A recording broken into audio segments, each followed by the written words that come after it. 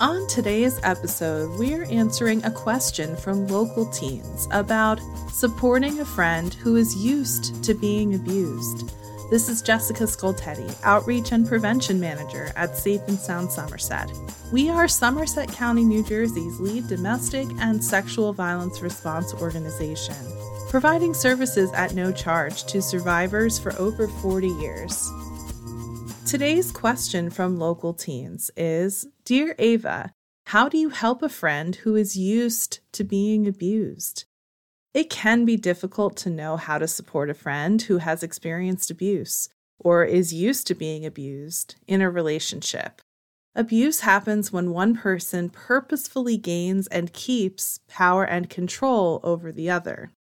Abuse can look like a lot of different forms, like physical, sexual, verbal, emotional, psychological, financial, digital, and stalking. Sometimes it's all of these things, sometimes it's a few of these things, or just one of these things in a pattern. It often impacts survivors in a lot of short-term and long-term ways. Some of those ways can be depression, PTSD, low self-esteem, trouble forming and keeping relationships, trouble feeling safe, drug and alcohol use, suicidal ideation, and more.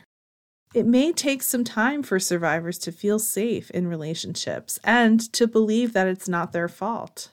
One way you can help a friend here is by learning more about the topic, which can help you see how complex the topic of relationship abuse really is. It can also reduce our need to have a silver lining for our friends.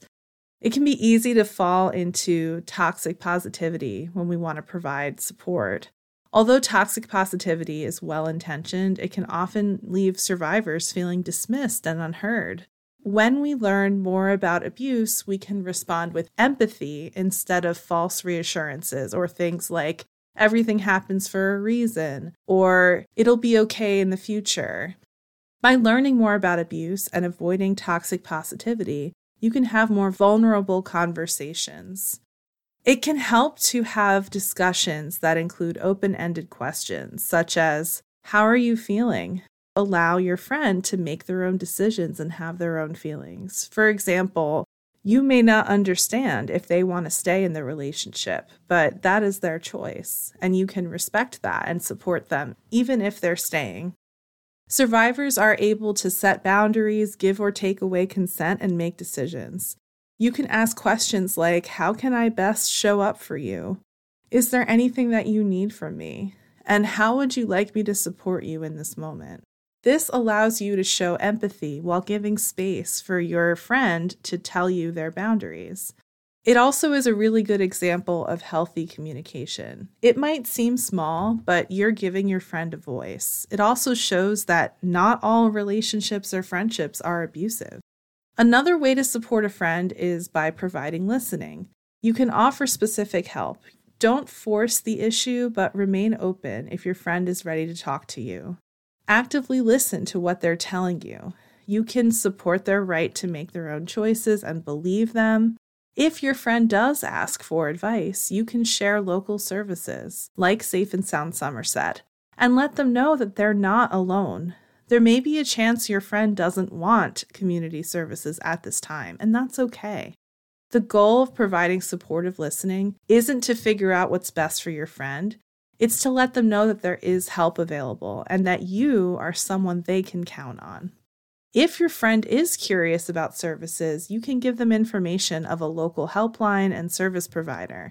It allows them to decide who to connect with and when.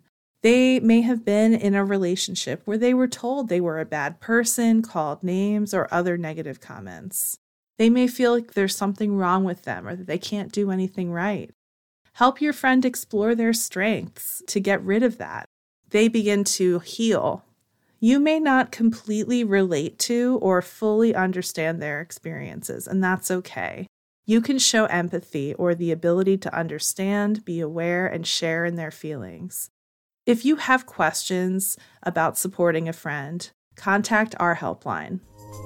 To speak with an expert about relationship or sexual violence, call or text the Safe and Sound Somerset 24/7 confidential helpline at 866 685-1122 for supportive listening, information, and safety planning.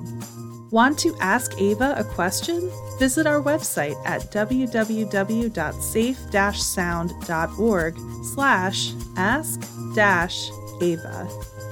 Thank you for listening today. Join us next time here on Ask Ava.